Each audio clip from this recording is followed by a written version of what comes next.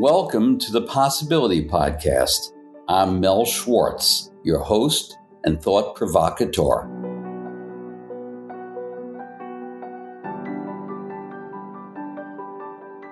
I've been practicing psychotherapy and marriage counseling for nearly 25 years. Over this time, I've been so fortunate to witness countless breakthroughs working with people individually, as a speaker, or in workshops. The insights that I've gained over this time have inspired me to write over 100 articles and several books, including the companion title to this podcast, The Possibility Principle, which you can find wherever books are sold. On this and every episode, I'll be introducing new ways of thinking, relating, and communicating to help you thrive in your life and reach the possibilities that you long for to live your best life. Think of this as a new game plan for living.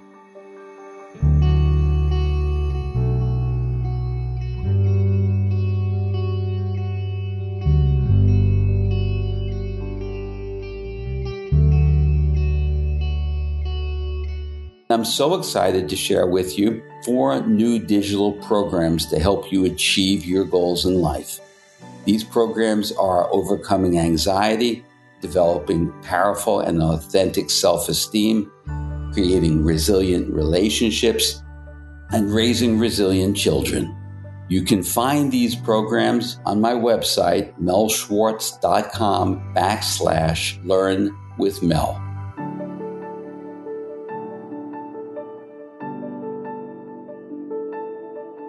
Thanks so much for joining my growing community of possibility seekers, and I hope you enjoy the show.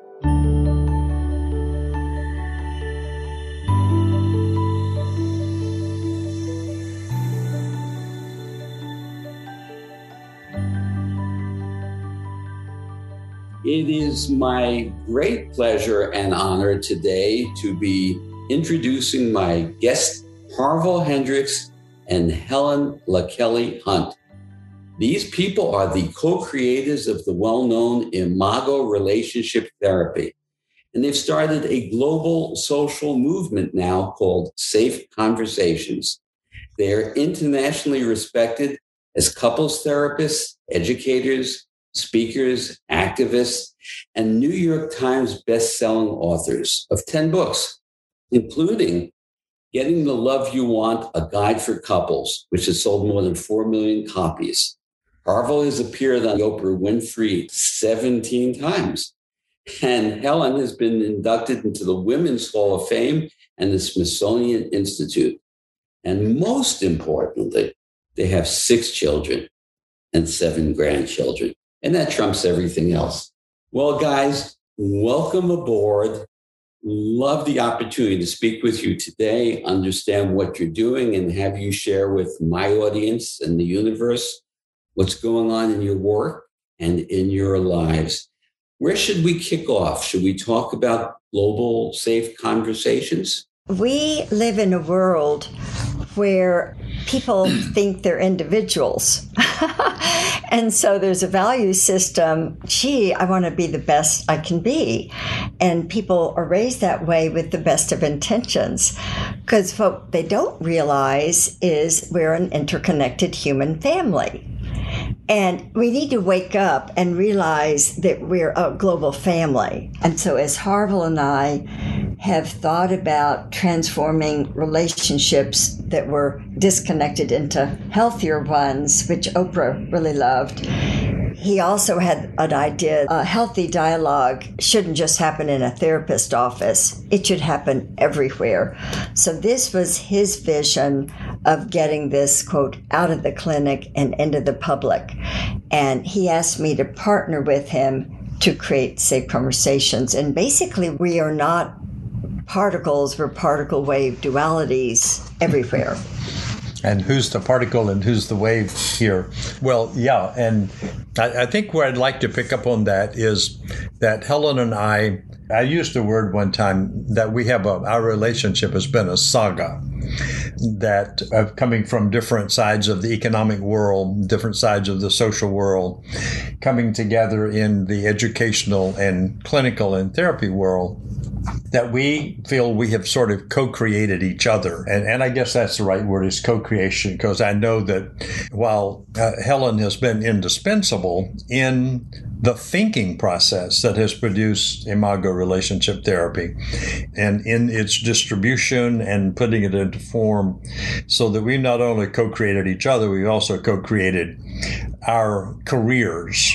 Even though for a long time Helen was very much involved in the women's movement, she was at the same time very much a contributor to the evolution of Imago therapy.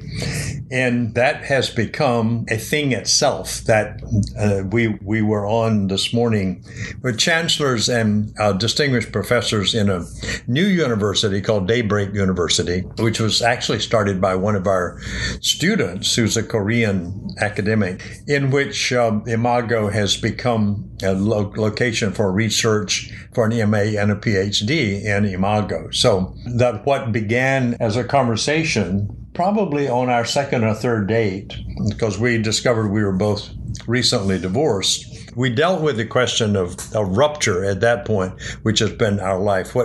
We started with why do couples fight?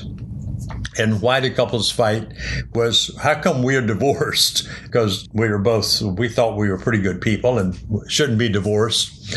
We were professionals. And that led to why does anybody fight? And that led then to a research question. And that's what led then to the books of trying to answer that question, not only with an answer, but also with a solution. And so therapy evolved for us and became successful. We're in 61 countries and have an institute with 40 faculty who teach therapists to become Imago therapists. About 2,500 people around the world practice Imago therapy.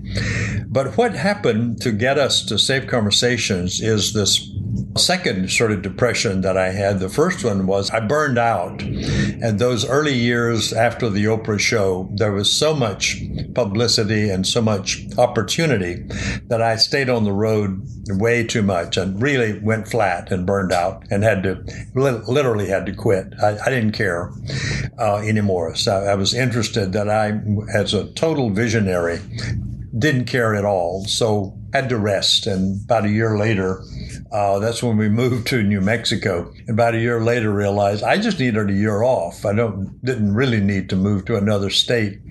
But about 15 years ago now, as the time passes, we're having another second conversation of fundamental character about our lives. And ever since I've known Helen, she's been, quote, an activist in the feminist world. So I absorbed this thing about more than therapy is needed. You need to change the structure of the system. And half the people on the planet have never had equity, not even freedom, even though it was promised, but certainly not equity. And I had this insight that you can't change the world doing therapy. You can heal the wounded and the broken, but you don't change the systems that produce the wounded and the broken by healing the wounded and broken. You simply mitigate the suffering, but you don't change the source of the suffering. And I hadn't thought about that the system itself, our economic, political, and social systems and value systems create families and couples with belief systems and ideologies that are as functional in the problems they bring to us as their psychological backgrounds are. And I began to see there are two diagnoses. One is what it was like to be a child in your family is showing up in this marriage. And the second one was that family was birthed in a culture in which relationship was not valued, but your competence, your excellence, your success, and your ability to talk, but no. Helen has a famous phrase, we get paid for talking, but nobody pays anybody but therapists for listening, and that the listening factor was gone.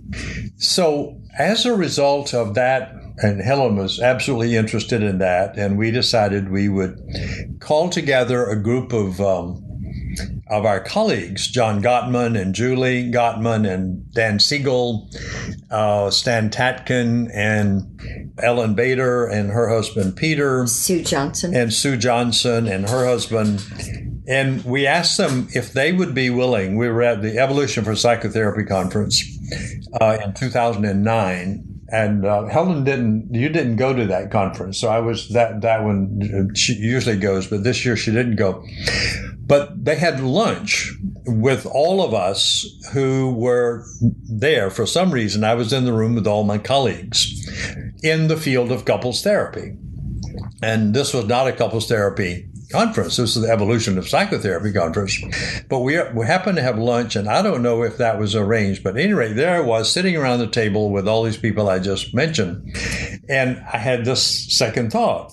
What if all of us who have visibility, who have systems, who have students, who have research, who have some credibility in the culture, came together and basically supported relationship as a primary value in the culture and just took a stand that shifted the conversation from subjectivity and the self to interactivity and relationship? What if we just did that? So we proposed that.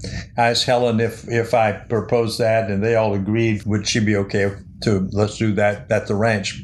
I did. They all agreed. And in 2010, they all came to the ranch for a weekend. So there we were at the ranch with this group of distinguished people. And the question was, how can we do that? Everybody wanted to do it.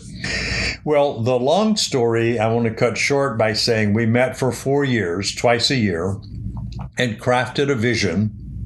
And a vision that most of them couldn't engage in because it required you to be pretty much full-time and to be financially independent. And none of them were. And I could do it full-time. Helen has resources. And so they sort of challenged us to initiate the project in Dallas, which we did.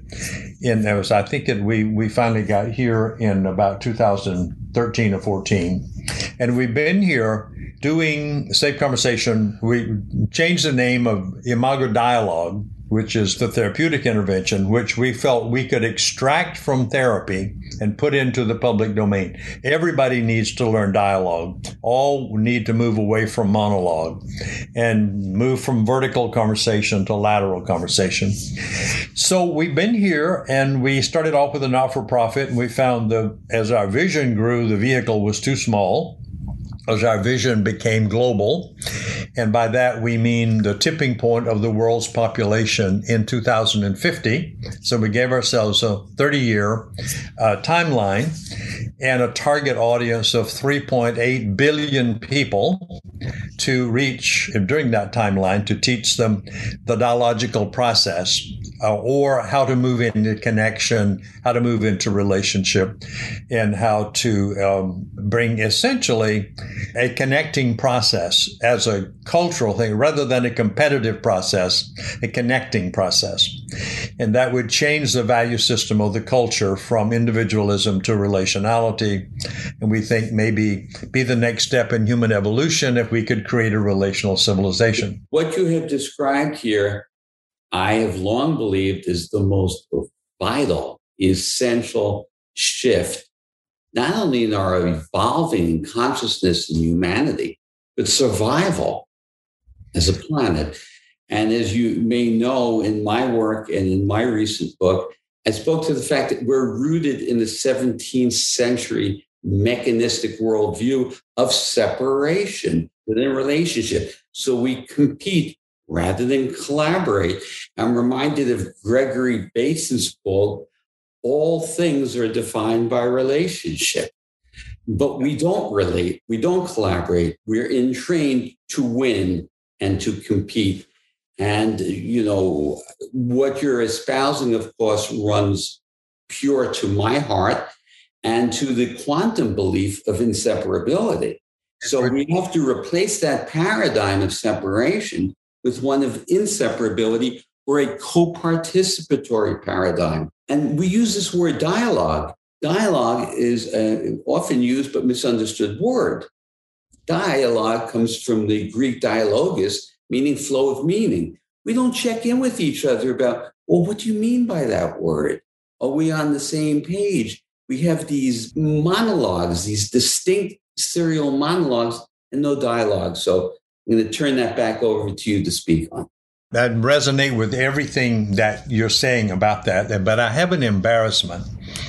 And the embarrassment is that Helen had read the Tao Physics and also the other book that was a popular book on physics back before I did, and when I did, and had talked to me about the field. No, it's the Dance of the Weelu Masters. Oh, yes. I find that I remember more what's in a book than I remember of the title. So Helen had talked for years that we need a new definition of the self, and that the particle wave duality provided an opportunity for not the static self that was in psychotherapy, which was a self created out of the atom of Newtonian physics. The atomistic physics became the basis for individualistic psychology, and the self is something. It's concrete, like it's the particle. You can describe it. And she was saying, no, the self actually is like the particle wave duality. It's a constant oscillation. And I never picked it up. I didn't realize that I was very embedded in the very value system I was opposed to. And that I had been so trained in the Freudian model, and then later on in all of the other psychodynamic, even behavioral models that were still about the self, that I didn't realize that I was initially constructing a couples therapy that was about two selves. Yes. And that was just simply parallel psychotherapy instead of couples therapy. But dialogue emerged in that out of mine and Helen's relationship. She was the originator of dialogue, because when we were first started dating, we have always had an intense relationship, negative and positive. And we were having a negative moment of intensity in Helen's living room in the first 3 months of our relationship. Before we became a couple, we were just sort of dating. And Helen said, stop, let one of us talk and the other one listen and take turns. And that slowed us down. And I'm a clinician with a lot of training to notice subtlety. And I noticed I calmed down when I stopped to hear Helen out, and she calmed down when she stopped to hear me out. So I took it to the clinic where I'd been doing problem-solving therapy with couples, and turned them to face each other and say, don't talk to me anymore. Talk to each other, and I'll help you do that. Thinking about James Hillman, Jungian analyst, and I found some pages which I'd like to share with you. His definition of conversation, it was conversation. Talking with, but then verse, it's like you exchange. And then he has a quote that nothing changes until ideas change. And the usual idea is something's wrong with the other person. Yeah. That's the idea you have. Is that not true? According to Hillman. But then conversation can open everything up. Yeah. And so we are so appreciative of you, Mel, for giving us a chance. Like, everyone should be talking about what will shift the polarization that exists into the world into meaningful conversation. Right. So we began to experiment with dialogue with couples. This was about in the late 70s. But I had no idea that this was radical. It was like, this is working better. And my academic side didn't go into research until years later to see, what else has been done about dialogue, only to discover very little. Isaac's, and there were two or three books, but not in the therapy world. Therapy world hadn't gotten to that. But we then evolved dialogue. It took about 10 years to evolve it into a very explicit process with 3 steps, and that mirroring, validating, and empathizing. And if you help people learn how to talk like that, then they solve their problems. But if they can't talk, and connect, then their problems, they keep. Question I have for you, just to dig in here a bit. When I am facilitating dialogue, part of my process is to quiet what I know and to suspend assumptions, come into a place of genuine, authentic, shared inquiry. So I'm curious, is that part of your process of dialogue? So when someone wants to say something, they say, I would like to say something. Is now a good time? That person is called the sender. And if the other person says it's a good time, that means they shut up and let the sender talk. And the sender says something and the person mirrors them back, the receiver. In our dialogue, one person is the sender and the other receives. Yeah. And the magic phrase of our dialogue process has been when the person, the receiver, mirrors the sender, they then say, Mel, is there more about that? And then if the sender has more, they send that. And then there's a validation step and an empathy step. I see from your point of view, I see why that makes sense. But anyway, it's the magic phrase, is there more? Now, in our view, Mel, we didn't understand why suddenly we were told the sender relaxes in the person's presence, even though they know the other person disagrees. If someone says, is there more? Well, that got me on a search, Mel, on is there more is a place you wonder. Yeah. And people, so a real quick 3-sentence summary. Studying brain science, there's the lower reactive brain. And then there's, as you know, I'm sure, and many of your listeners, there's a left brain hemisphere, logical knowing. There's a right brain hemisphere, connect the dots, intuitive knowing. And between the two is something called the dorsolateral prefrontal cortex, which is where you don't know. Well, when I first heard that phrase, I was flipping through a brain book and I thought, that is the stupidest thing I ever heard. This writer said, this part of the brain is the most important part of the brain, not knowing, and it results in neural integration. Well, I didn't care what it did. It's just, how is not knowing a positive thing? But then I read the second paragraph and the third paragraph. He said, you have to move beyond predication. And then he began to call the state the Dalai Lama state. And it's where you wonder. Well, I got really interested in the subject of wonder. My last comment is Harville said, Helen, I've been listening to you for a year talking about this. I've looked through all the articles in psychology that have ever been written. There isn't one on wonder.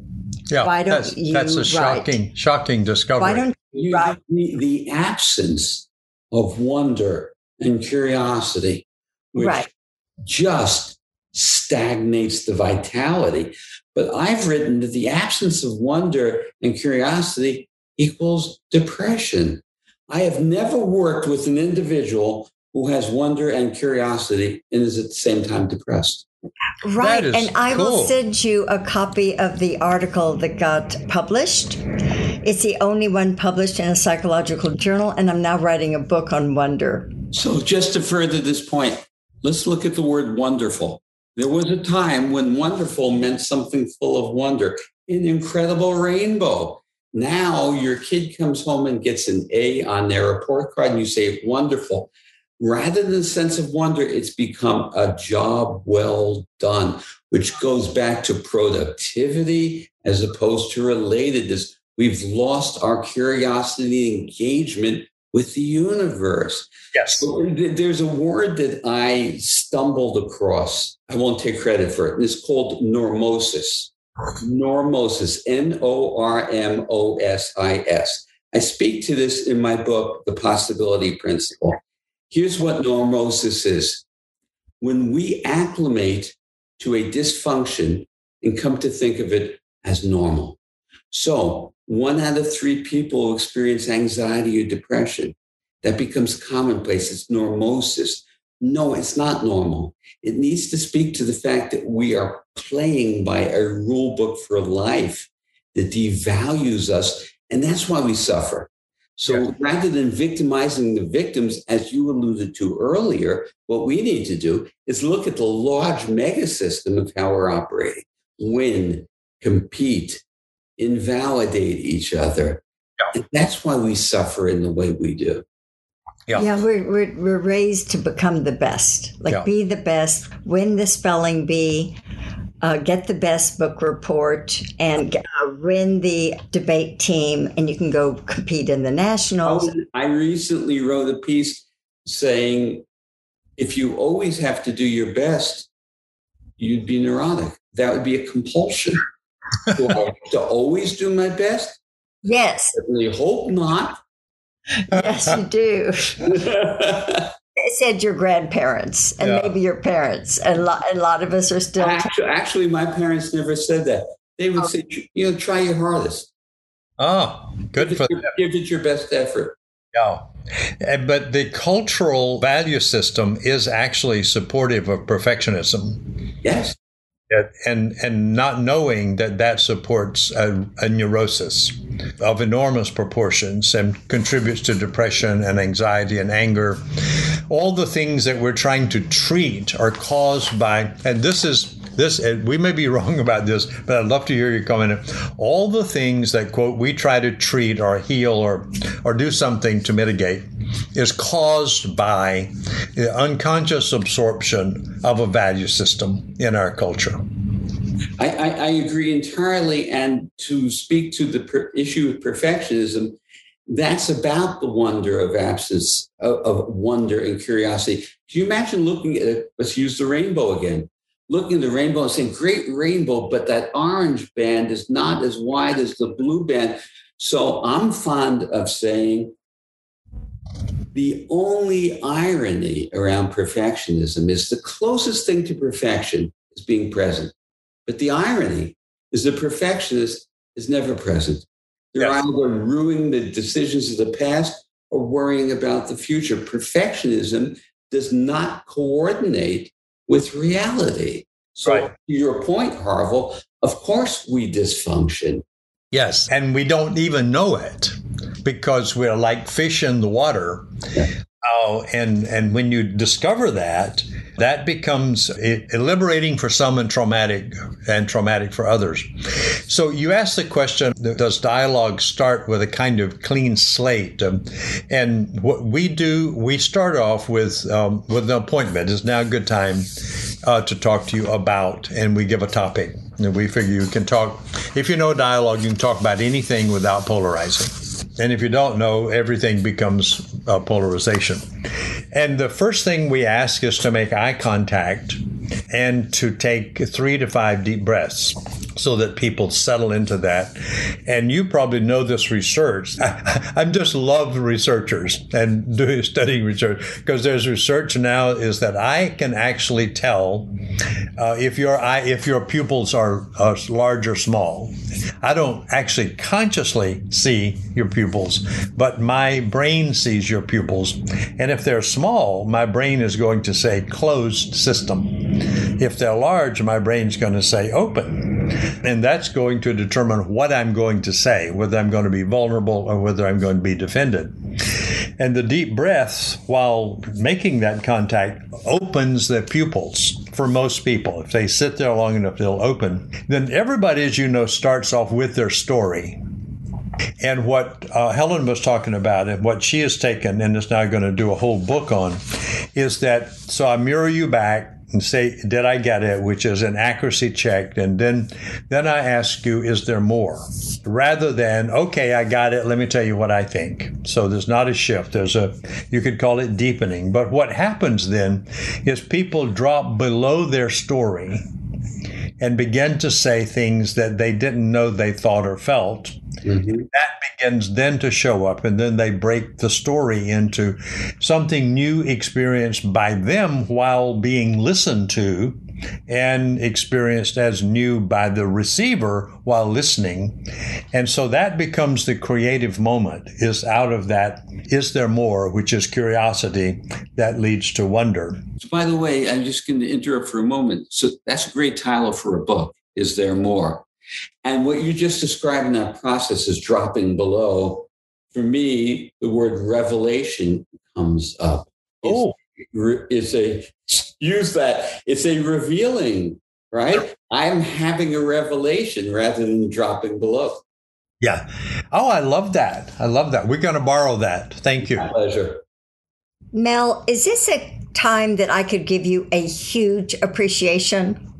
I'll take it. Okay, so I just want all of these listeners to know that Mel's amazing book, The Possibility Principle, is endorsed by Larry Dossey. And Larry Dossey is someone that Harville and I read out loud every night before we go to bed. We think Larry Dossey, who's a medical doctor and in Dallas, Texas, was one of the most respected medical doctors in the country, did something really weird, which was to talk about the power of prayer. And I don't know what his following is now, but I'm pretty sure it doubled, but maybe it didn't, but I don't know. But I know he got many people, like, just how could a doctor write a book on prayer? That makes zero sense. Doctors don't do things like that. And anyway, that he admires you so much. I just want all your listeners to make sure that not only have you read Mel's book, but get 10 and give them to your friends. Well, thank you very much. That's very thoughtful of you. And I was very taken with Larry's, I was going to say recent, but I lose track of time, but his recent book, One Mind, which speaks to the paradigm shift we're talking about here. It would be a different humanity, a different human experience, conflict, hatred, war, greed. And greed is not just financial greed. Yeah. Greed oriented towards self as distinct from other.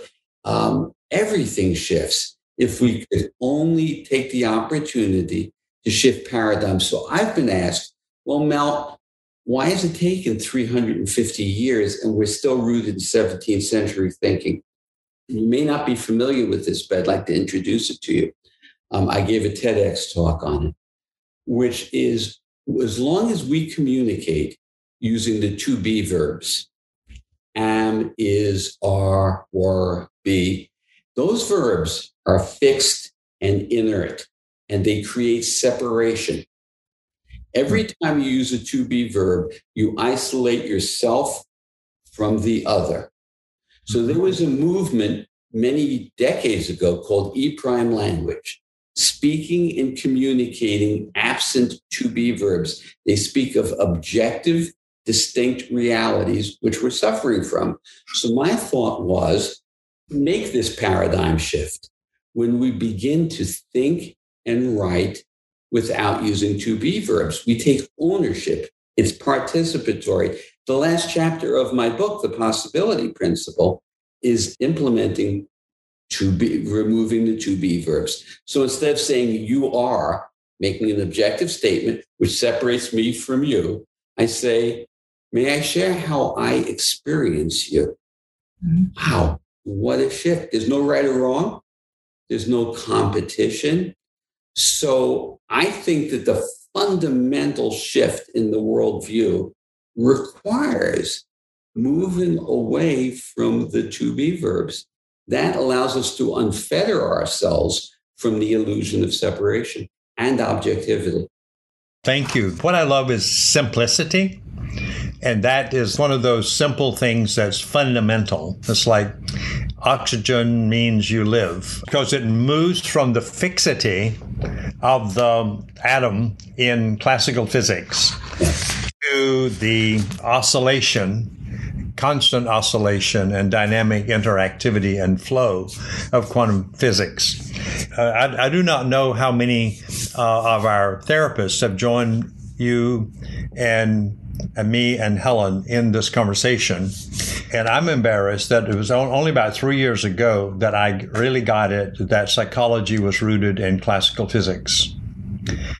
Because we had developed a relational paradigm, but as a scholar and researcher, I couldn't ground it in anything. Yes. Because there was no place to put relationship in psychology. And then I began to research psychology and found, of course, psychology is rooted in philosophy, which was evolved in the 17th, 18th, 19th century out of the classical theory of the atom. Things are fixed and they're deterministic and they're not connected.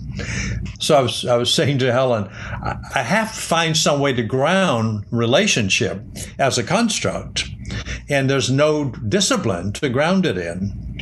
And then one day, she kind of reminded me that we'd been looking at quantum physics and started back to look at that and discovered there's a subset called quantum field theory in quantum physics, which is the natural ground because quantum field theory says that reality is a field of, and it's a field of energy, information, and consciousness. All of those words apply to that, and all particles arise out of that. We were writing our clinical academic text for clinicians, and took us 10 years to do it.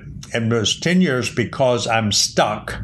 I can't find a ground for the fundamental construct of relationality. And you can't just make this stuff up and get the people you really want to take you seriously. It dawned on me, it's there. It's quantum field theory is the ground. So we wrote that book, Doing Imagotherapy in the Space Between, now shifting the ground from classical physics to quantum field theory. And now that makes couplehood make sense. And all the things you see in couple and dialogue, we didn't have to invent a new way to do therapy because for some blessed reason, years ago, we evolved the dialogue process, which is in fact very congruent with field theory. Yes. So anyway, I just wanted to throw that in that you and I do not know how many others in the field of therapy have discovered that we are locked unconsciously in the 17th century and having a hard time, because that's why we're treating people, why we have 350 diagnoses, 286 types of therapy. All of that are indications of a system that's defunct. So you and Helen and me, and I think I know 2 or 3 other people who are writing in this field. I don't know if they've done book length stuff yet, but there's a few articles.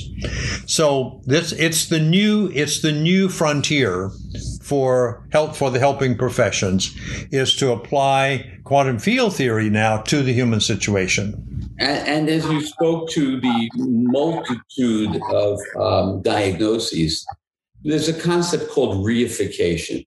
Yes. The mind makes something up and then forgets we made it up and thinks of it as real.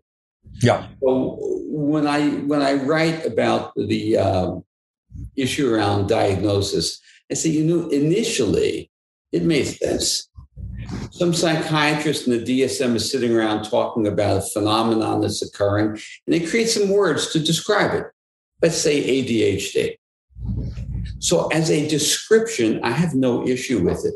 The problem is Alfred North Whitehead may have called it the fallacy of misplaced concreteness. Yes. Which is now we say someone has ADHD. How can you have something that doesn't exist? It's a description, not a thing. So as a culture of therapists, it is absolutely bereft. Now, if we used E prime language and removed the to be verbs and said, you have behavior, therapists get so annoyed with me when I do this. They say, well, what should we say? Well, you could say, you have behavior that appears consistent with what we call ADHD. Notice there's no to be verb in there. Mm-hmm. Right? It's represented because, as David Bohm taught us, thought represents something, but we forget the thought is telling us something. We lose the representation and we create objective, concrete realities, bringing us back into that stuck inert state that you're speaking about of the old paradigm. I'm fond now of saying, I'm having a thought. May I tell you what my thought is telling me? That is representative and consistent with a quantum participatory paradigm. So Yes. it is in the languaging and the communication that we make the shift.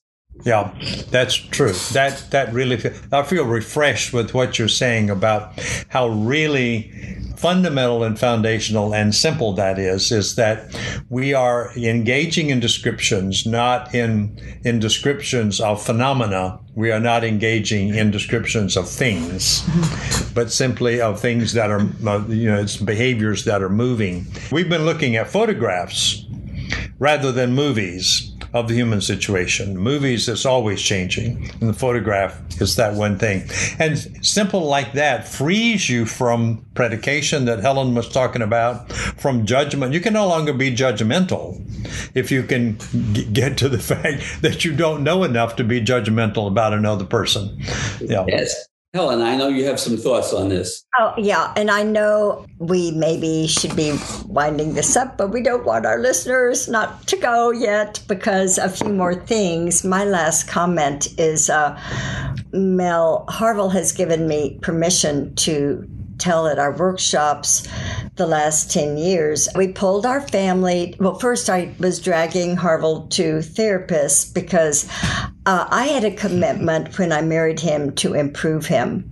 And she did. Get things written, find best publishers. And I was you and I, as we've talked, I'm the implementer of a lot and behind the scenes implementer.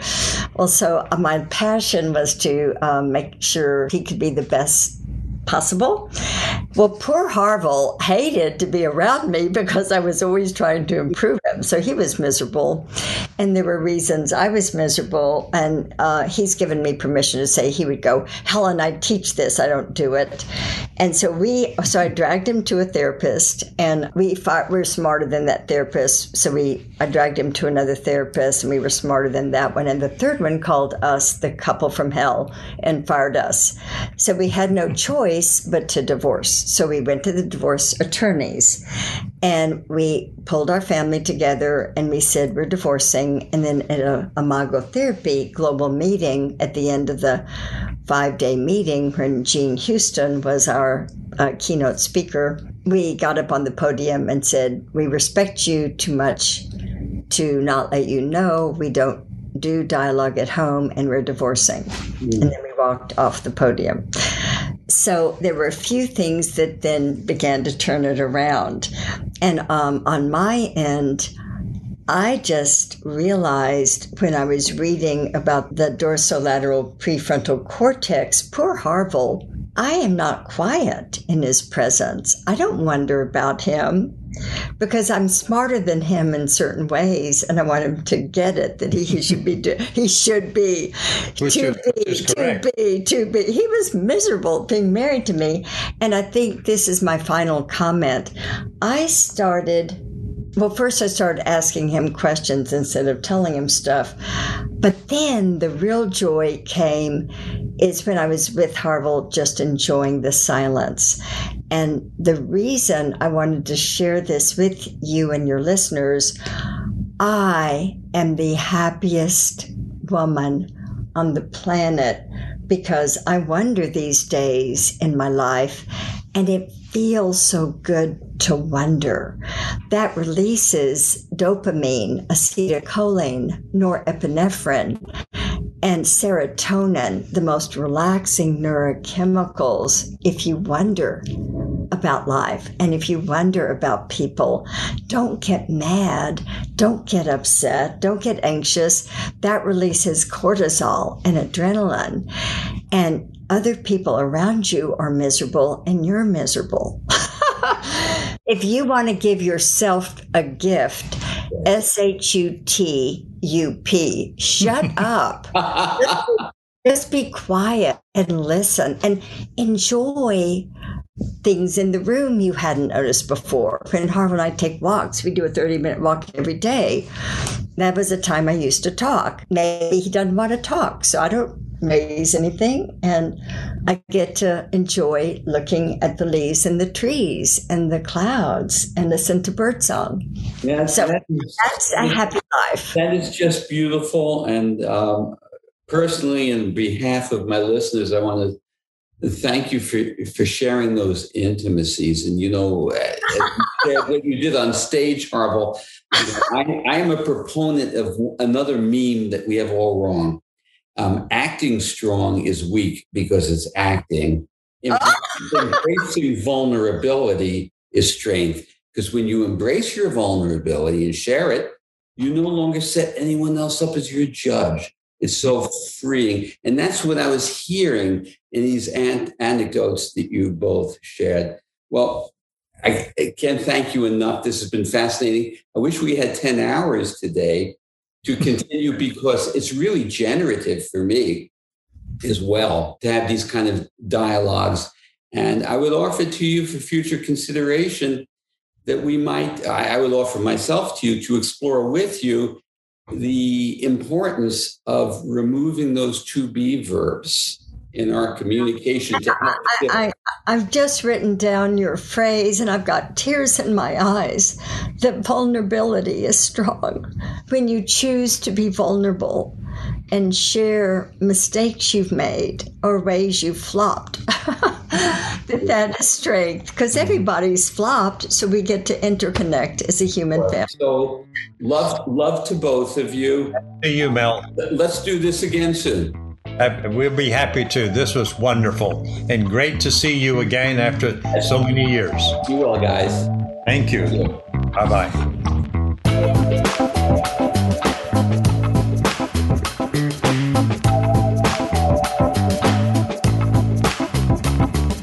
I hope you enjoyed this episode of the Possibility Podcast with me, Mel Schwartz. To learn more about this episode's topic and other similar subjects, please be sure to check out my book, The Possibility Principle. Your feedback is always welcome. You can comment on this or any episode of the Possibility Podcast by simply visiting melschwartz.com and clicking on the podcast link in the menu.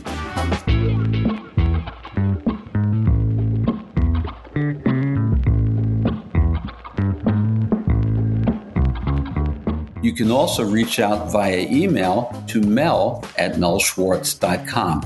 The very best way to make sure you never miss an episode of the Possibility Podcast is to follow the show and subscribe for free in Apple Podcasts or wherever you listen to podcasts.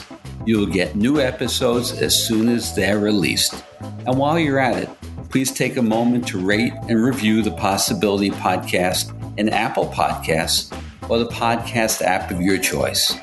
Ratings and reviews help raise the visibility of the Possibility Podcast, and that makes it so much easier for new listeners to discover the show.